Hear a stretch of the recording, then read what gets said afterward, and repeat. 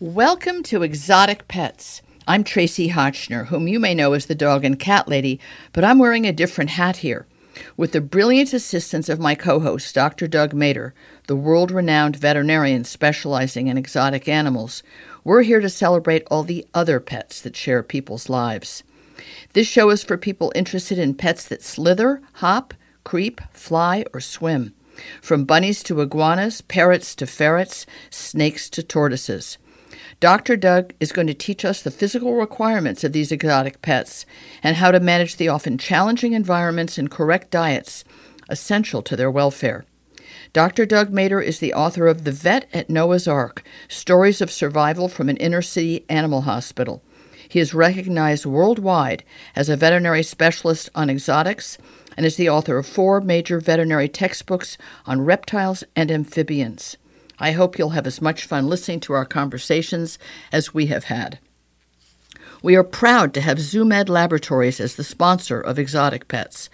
ZooMed has earned its reputation as the #1 reptile company in the world, from simple beginnings 45 years ago as a passion project for one man, Gary Bagnall, who still runs it.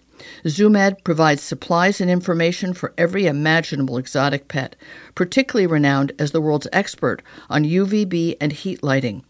ZooMed manufactures all their reptile supplies, accessories, and tools, which they test on their own collection of animals which surround everyone at headquarters. Well, I am learning so much every week about all these exotic pets, and I discovered that bearded dragons are the #1 most popular exotic pet in the United States. So I need edification. I need Dr. Doug to do the 101 for me, and those of you listening who think, you know what, I could do this, I could have an exotic pet. Well, I guess the #1 most popular might be the easiest to take care of, or the most, I don't know, fill in the blank. Otherwise, how come they're the #1 most popular?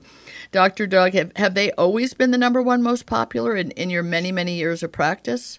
Hi, Tracy. Thanks again for having me on with you. I thoroughly enjoy being here. Thank you. Me too, having the time with you. You're so generous. Yeah, bearded dragons are incredible animals. And to answer your question, no, they haven't always been the most popular, only maybe in the last decade or so. I mean, for years and years, the green iguana was the #1 animal, #1 reptile across the board.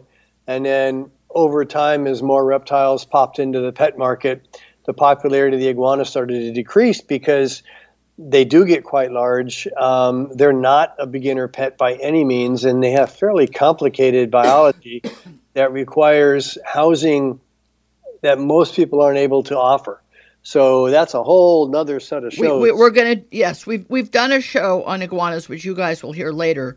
But I wanted to jump to beardies just because we recently talked about what to feed your dragon and the food, the special beardy food that ZooMed made. So I thought, well, okay, but tell me some more about bearded dragons before I even feed them, kind of thing. I certainly will. And beardeds are kind of cool because, I've been doing this for nearly 4 decades. And actually right about 4 decades ago is when we first started seeing beardies in the United States. These are animals, they're endemic to Australia, and there are 8 different species of them. And by far now, there are probably the most common, if not one of the most common reptile and definitely lizard pets. And the one that most people have is Pogonia viticeps. And again, there are 7 other species which we don't need to go into, but Pogonia viticeps is the one you'll see in the pet store.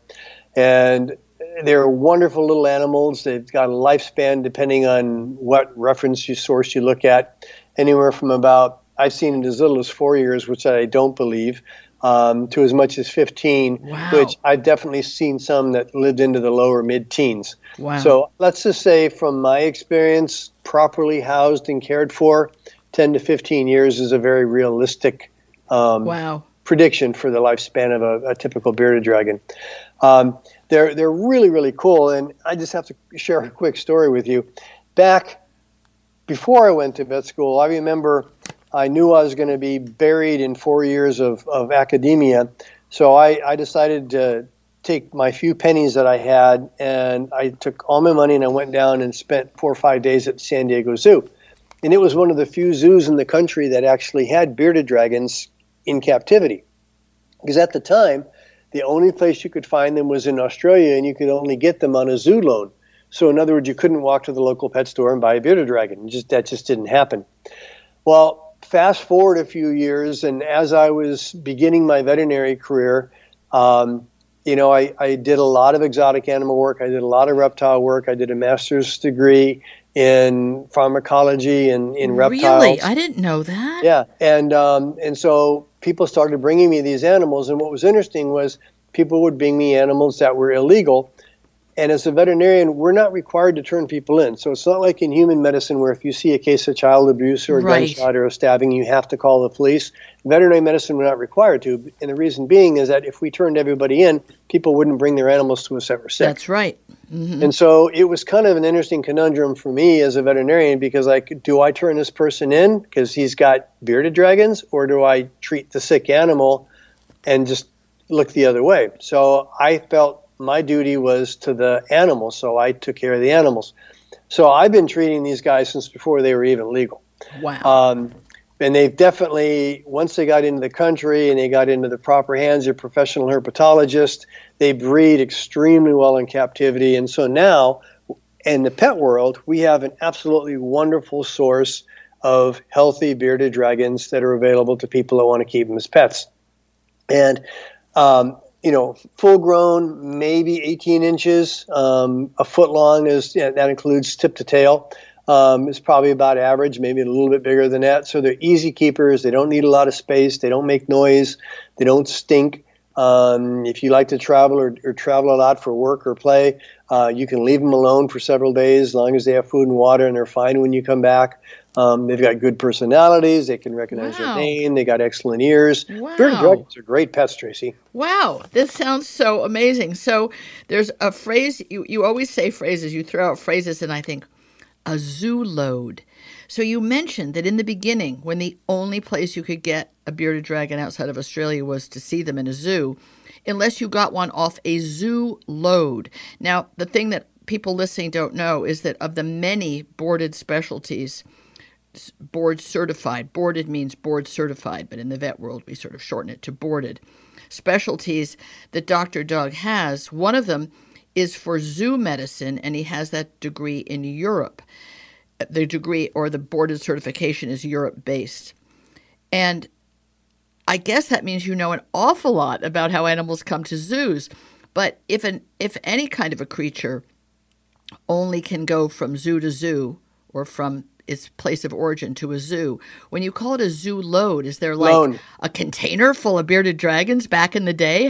What was a zoo load? Actually loan, L-O-A-N, not load. Oh, loan. So let's say a zoo in Australia has some bearded dragons and San Diego Zoo wanted to get some put on display, but there would be an inter-zoo loan. So the zoo in Australia would loan the dragons to the United States. The way paintings are loaned between museums around the world. Exactly. And what about pandas? The Chinese, that's all a good example. The pandas in when zoos all that started, no American zoos own pandas. Every panda in the United States is on loan from China. And so, and you actually pay a fee to basically rent the panda to have it at your zoo. Now, depending on the species, and some of them, like bearded dragons, breed so well in captivity, you don't have the inter-zoo loans anymore. Some species, let's say dolphins, if there's a aquarium in the Florida Keys and then there's another aquarium in Las Vegas, and they need to enhance their genetic pool, they may borrow a male dolphin from the Florida Keys to go out and spend some time in Vegas and vacation and have romance, and then they send them back. But no, bearded dragons now do so well in captivity that there's really no loaning of bearded dragons back and forth. A good example would be a Komodo dragon. Okay. So the Komodo dragons, there is good breeding in Komodo dragons, but there's still a lot of inter-zoo loans of Komodo dragons. Some zoos have better success breeding than others. Some zoos are not set up for breeding, so they may get a loan of a bearded dragon for a year, or a Komodo dragon for a year or two and then send it back. But getting back to the bearded dragons as pets, the beauty of it is that they are so well bred in captivity now, and their genetic vigor is so strong that when you buy a pet, a bearded dragon, you're going to get a healthy animal that's not inbred, which is really nice to know. The other thing that's really cool about bearded dragons is that they become so popular that there's a group of incredibly talented herpetologists, professionals, that are breeding for what they call color morphs. Ooh. So the typical bearded dragon may be kind of a brown and black sandy color. And now you can get albino bearded dragons, you can get red bearded dragons, you can get pied bearded dragons. And it's just really amazing the different colors you can get. And of course, the fancier the color, the more you're going to pay for it.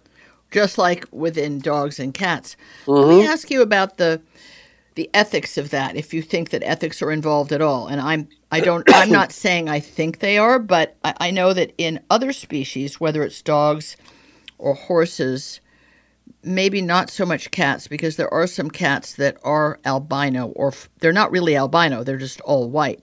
But in dogs and horses, when albinos are bred on purpose, they're actually a regressive gene and going to be either unhealthy or get melanoma because they can't tolerate any amount of sunlight. Is there any issue about health in the breeding of reptiles and amphibians to be albinos? Well, that's a great topic for another show, Tracy. Okay, but great. Yes, there is, because in order to get some of these unique colors, you do have to inbreed. And as you can imagine, when you do a lot of inbreeding, you lose what's called hybrid vigor. Yes. Which is the strength you get from genetics by outcrossing.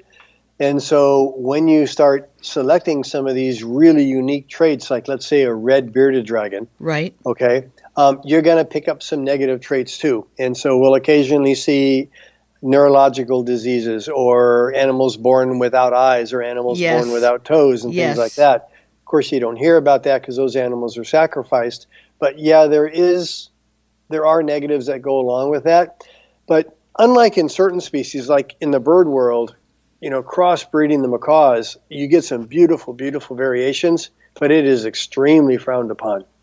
However, in the reptile world, this crossbreeding for color morphs in reptiles, snakes, lizards, turtles, right? It's the norm. And Isn't that a lot of people make a interesting? whole bunch of money by being the first on the block that has a checkerboarded tortoise. Isn't that wild? And people that are seeking out, I think they call them lavender or lilac French bulldogs, Frenchies in the dog world, which is deeply disturbing to me, the rapid rise of that particular popular breed because of the pretty horrible breeding that's going on in horrible places in order to churn out a lot of bearded, that's funny, bearded Frenchies. No, just Frenchies. But they have $50,000 for a lilac or purple colored one. It's like, no, people, don't go there. But you're saying that in the beardy world, these color variations are sought after and not considered in any way something that you're doing clandestine or surreptitiously or in a harmful way to the animals.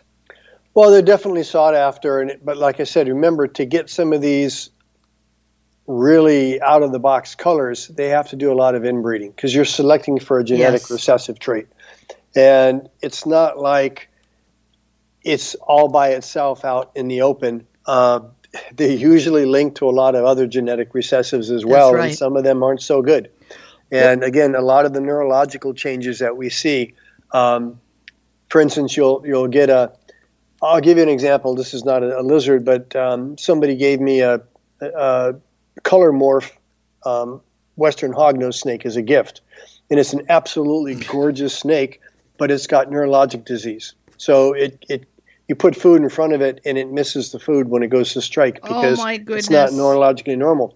And so here's an animal that we've selected for its color, but it wouldn't live in the wild because it's unable to feed itself. Exactly. Perfect example. We will do a show on genetic manipulation by humans looking for either something amazing or something that's worth more money. And by the way, how funny is this, people? This is someone's idea of a gift.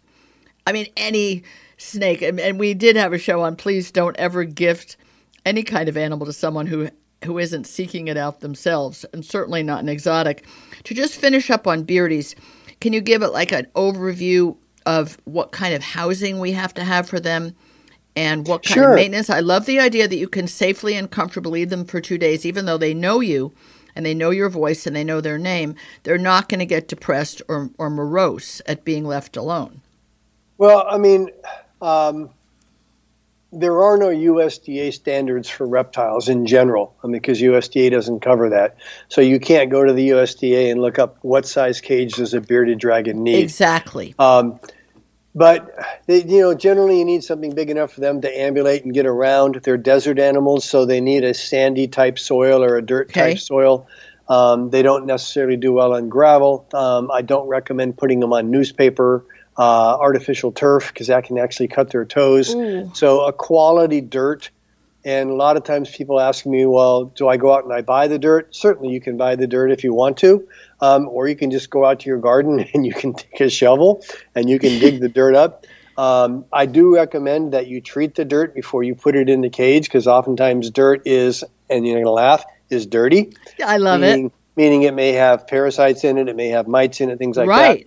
Easy way to do it is throw it in a baking pan and bake it at 200 degrees for about a half an hour, and it'll kill any mites or worms or fungus, anything else that's in there. You're not going to burn your oven up. You're not going to hurt your oven or your pan. Oh, my God, that is so great. Take it out, let it cool off, put it in the cage, and then you got some clean dirt. Bake their dirt. Oh, my God, that's divine. So they need a nice, big, shallow water pan that they can hop in, and oftentimes they'll drink out of it, but frequently they'll urinate in it too, and that's part of their normal behavior. So it's got to be easily cleaned and changed. Their diet is complex. They're not insectivore. They're more of an omnivore leading toward an herbivore or a vegetarian-based diet. So you want to give them a mix of maybe some live insects and some worms, but also a quality assortment of fresh vegetables and leafy greens. They need to have some kind of a UV source, like a UV spotlight, and they need to have a basking spot. Their temperature should be around the 80-degree range, but they need to have a spot in the cage far off in a corner where it might get up to about 100, so that if they want to thermoregulate, they can do their normal behavior. So they're fairly easy keepers. It doesn't cost a lot of money to build them a nice cage and get things set up. And basically, Tracy, once you get them set up, they're good to go for life. The only thing you have to kind of do is depending on the brand, every 6 months or so, change out the UV bulb to put in a fresh bulb. That's pretty cool. It makes it sound quite manageable. And some of the setups that I saw for the various critters at the ZooMed booth can be very creative. Like, it isn't just a glass box, if you will, with some sort of a lid on it and a lamp. You can do really cool stuff with various kinds of, is it expired coffee wood or something? But beautiful things that are very natural. And do they need a hidey hole too, a hiding space? Yeah, they do. I mean, could you imagine living in the proverbial glass house? No. You go into the bathroom and everybody can look in and watch. Right. So, yeah, they need their privacy. That's important to keep the stress down.